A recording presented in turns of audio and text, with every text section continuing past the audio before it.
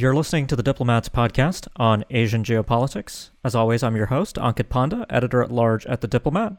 And for the first time on the Asia Geopolitics podcast, I'm actually broadcasting from right outside Washington, D.C. So I've made a little relocation recently. This is the first podcast that I'm doing from near Washington. And today I'm delighted to be joined by a name that's probably familiar to many readers of The Diplomat and listeners of the podcast. Joining me today is Greg Poling, Senior Fellow for Southeast Asia and Director of the Asia Maritime Transparency Initiative at the Center for Strategic and International Studies here in Washington. Greg, thanks so much for joining me back on the show today.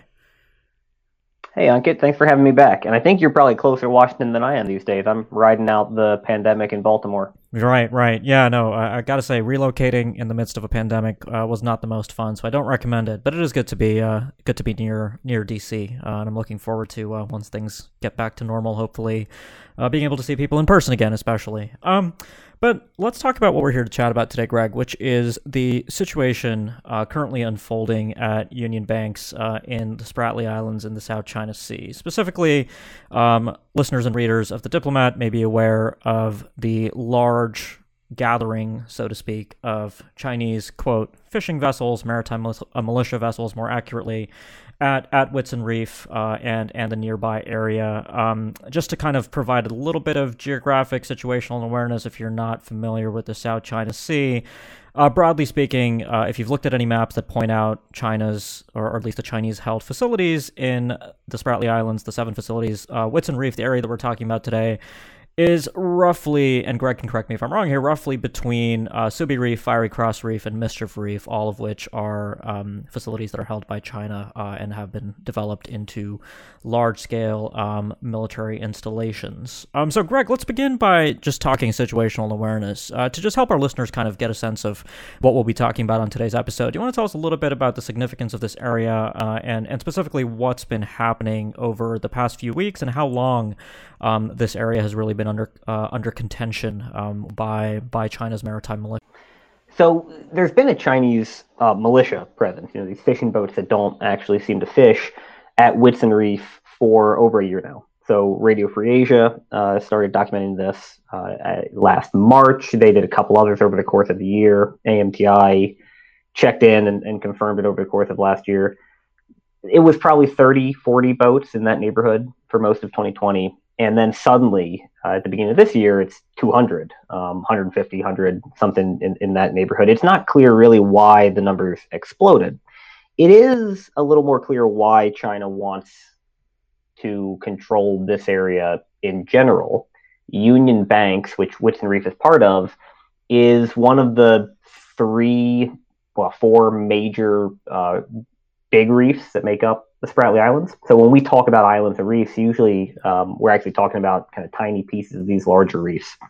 And on Union Banks, you have 4 Vietnamese military bases, 2 Chinese military bases, which are Hughes and Johnson Reef, and then a number of underwater unoccupied pieces of the reef, this thing, Whitsun, being the biggest one. So my read is that the Chinese militia is basically using it as a parking lot. It's their now preferred anchorage to keep an eye on this larger piece of real estate called the Union Banks.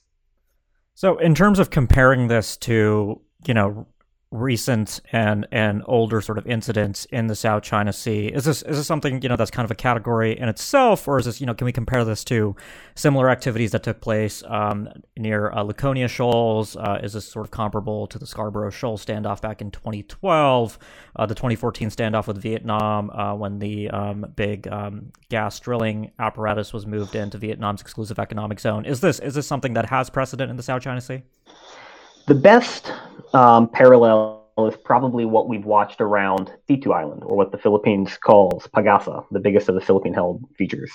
Since December of 2018, there's been a permanent Chinese militia presence around all of the underwater reefs that surround Thitu. So Thitu Island is part of bigger Thitu Reef, and China clearly controls Thitu Reef, even though it lets the Filipinos have control of the Sand Cay itself. And it does so with the deployment of dozens, sometimes more than 100 militia boats at any one time. That's been ongoing for 2.5 years now. The numbers of forward deployed militia in the Spratlys seems to have stabilized at around 300 for the last 3 years or so, since China completed the infrastructure buildup on the artificial island. So when the big harbors and all of the supporting infrastructure were finished at Subi Reef and Mischief Reef in particular, we began to see in the neighborhood of 250 to 300 militia boats in the Spratly Islands on any given day. And this is consistent with what the Filipinos just told us last week when they sent out patrols and reported that some of these boats had dispersed from Whitsun, but there was still around 250 at all the different islands they monitored. And so, in terms of timing, you said it's not clear to you why the numbers exploded when they did. If you had to sort of hypothesize about, why we're seeing this, what explains the timing? We can talk about, various developments internally in the Philippines in the context of the U.S.-Philippines alliance, but if you had to sort of hypothesize what's driving Chinese decision-making at this time in early 2021, what's your best guess? Well, strategically, it seems like China is pretty well set on this campaign of squeezing the Southeast Asian parties out of the South China Sea, and that has escalated over the last year plus amid the coronavirus. Beijing has actually become more aggressive over the last year. The numbers of Coast Guard patrols are up. We would expect the number of militia incidents to be up as well, although that's a little harder to quantify given that these guys don't really broadcast their positions. And that's paired, of course, with a much more nationalistic rhetoric out of Beijing. So if the goal is to shove the Southeast Asians out slowly but steadily by sheer weight of numbers, then moving these militia boats around to different parts of the South China Sea to establish de facto control makes sense. I think that China decided steadily over the last year that it was time to ramp up the presence at Union Banks, geared probably toward the Vietnamese. The fact that the Filipinos are the ones who raised the alarm is interesting, but the Philippines doesn't occupy Union Banks. Right, so the Vietnamese government has protested the recent maritime militia presence at Whitsun Reef. So tell us a little bit about the Vietnamese view of what's happening right now. Hanoi's obviously been the most forward-leaning of all the non-China South China Sea claimants in recent years. How is what is happening now being interpreted in Vietnam? Vietnam has been hesitant to speak up too much on this. Of course, once the Filipinos started reporting on it, hit the press, Hanoi had to say something. So you did have Hanoi issue an official complaint. We have seen at least one Vietnamese Coast Guard ship deployed to Union Banks alongside a Philippine Coast Guard ship. The Vietnamese, though, they've been aware of this for some time. We've been seeing Chinese militia boats and Chinese Coast Guard boats operating within a stone's throw of the 4 Vietnamese military outposts on Union Banks for several years now. The numbers now are much higher, but if we go all the way back to a report that AMTI did in early 2019, we tracked this fleet of ships, the Huaytaiyu fleet, who spent their time mostly within, say, half a mile of each of these Vietnamese outposts. And Vietnam's response has usually been to quietly deploy its own Coast Guard or fisheries enforcement vessels to kind of stare down the Chinese and not talk too much about it in public. The Vietnam tends to keep its powder dry for the big blow-ups over oil and gas exploration in particular.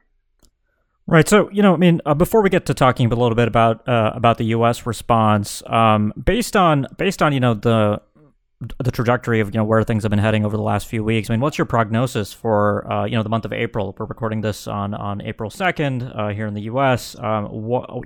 Could this potentially become a long-standing thing? Does it take a different turn? I know there's been some reports and discussions of potential additions by China to facilities in the area and features in the area specifically, leading potentially to concerns about new land reclamation activities. What's your sense of what's happening there? I think this already is a kind of semi-permanent standoff now between the Chinese on one side and some combination of Vietnamese and Filipino vessels on the other.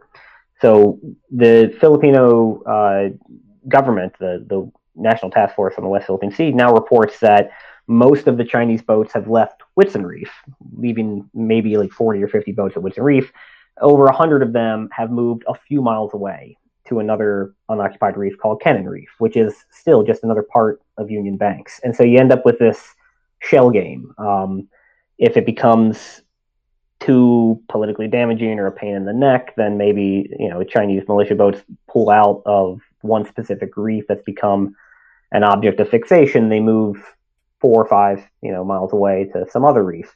It doesn't change the balance of power anymore. The fact is that China still controls now the waters around Union banks, and there's a token Vietnamese and Filipino presence buzzing around complaining about it. The real change, I think, is in tone from the Philippines. If what we are seeing with these 2 releases now over the last month from the National Task Force, which is part of the palace, so it's directly under the presidency, if this is the beginning of a new strategy of publicly documenting Chinese militia activity and naming and shaming and trying to impose diplomatic costs, that would be a significant change. Because the thing that's worked out best for Beijing over the last 5 years has been the quiescence of the Duterte government. That changing will fundamentally alter, I think, the discussion around the South China Sea. Right. So I think basically, I was basically trying to get your view on, whether this was the latest, so-called fait accompli by China in the South China Sea, and it seems like you agree with that interpretation regarding Whitsun Reef. I mean, this is yet another fait accompli. Yeah, look, I don't think that the Chinese are going to build a facility at Whitsun Reef. We don't see any evidence of that. Why would they? They already have more than enough facilities. What they want is to dominate the water, and they do now dominate the water at Union Banks. But to be clear, they dominated the water at Union Banks before we all heard about it in the Philippine papers last month. Right. Whether it was 50 boats or 200 boats is somewhat academic. Sure. So, going back to your comments on the Duterte administration's kind of change in tone, I think that's a good segue into talking a little bit about what's been happening in Washington, right? So we've seen reactions from Secretary of State Tony Blinken and National Security Advisor Jake Sullivan, both the usual points that the U.S. stands with the Philippines and that the U.S. supports the rules-based international order in the South China Sea and in the Indo-Pacific more generally. But realistically, what can Washington really do here, either for the Philippines in terms of, manifesting support physically in the South China Sea, although that does carry with it certain risks. If you had the ear, let's say Jake Sullivan's listening to this podcast, what would your advice be?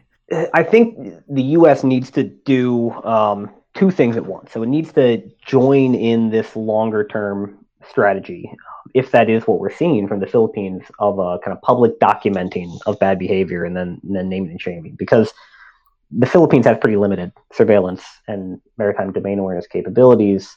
It would be very helpful if the U.S. took part in documenting, publicizing militia deployments, talking about exactly who these vessels are, what ports they operate from, maybe working with Australia, Japan, others in that effort, so that the curtain gets pulled back more on the militia. And China's bad behavior bears increasing diplomatic costs. As Beijing wants to be seen as a global leader, there's a pretty big clash with this bullying behavior towards neighbors. That's the long-term strategy that I would hope over the long term can convince Beijing to seek some kind of compromise. The second thing, though, is the U.S. needs a short-term strategy of strengthening its deterrent posture in Southeast Asia, and that mostly means working with the Philippines to make sure that if there is a either purposeful or accidental clash that escalates, the U.S. is actually in a position to follow through on all of these claims we're hearing about the rock-solid alliance. We've heard it from Tony Blinken a couple times now. We've heard it from Jake Sullivan. We've heard it from the embassy in the Philippines. It doesn't change the fact that there are no U.S. forces, closer than 2 days steaming from Whitsun Reef. So we're making a pretty big promise here that I'm not sure we can actually follow through on. Right. And, it is notable that, Tony Blinken, in at least this tweet, did call out the PRC's Maritime Militia specifically. So it's good to see the U.S. using that terminology to talk about these vessels instead of, talking about them like they're fishing vessels, obviously. I think one of the last times I had you on this podcast, we were talking about the state of the U.S.-Philippines alliance more broadly, and that's certainly been a roller coaster ride under Duterte, particularly with regard to the possible abrogation of the VFA and so forth. Based on what's happening at Whitsun Reef and your sort of assessment of the changing tone coming out of Manila, Do you think this has implications for the kinds of activities that the United States might be able to undertake with the Philippines in the short term, particularly, with regard to the implementation of the 2014 EDCA agreement and a rotational basing? Is that something that bodes positively in your view, or should we expect more of the same, so to speak? I think it has to strengthen the hand of those within the Philippine government arguing for implementing EDCA, which again would give the U.S. access to a handful of Philippine military bases, including Puerto Princesa in Palawan, which would be most useful for these incidents in the Spratlys, and saving the BFA. So the Visiting Forces Agreement is still subject to abrogation later this year if they can't come up with a final agreement to put that to bed.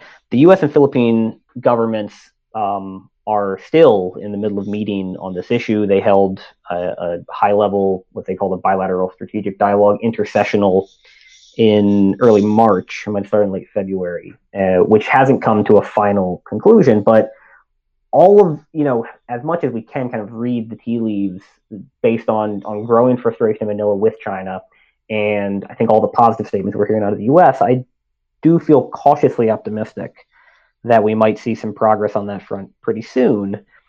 And with it, hopefully, move toward greater U.S. rotational presence and support for the Armed Forces of the Philippines modernization program to improve power projection over the Spratlys.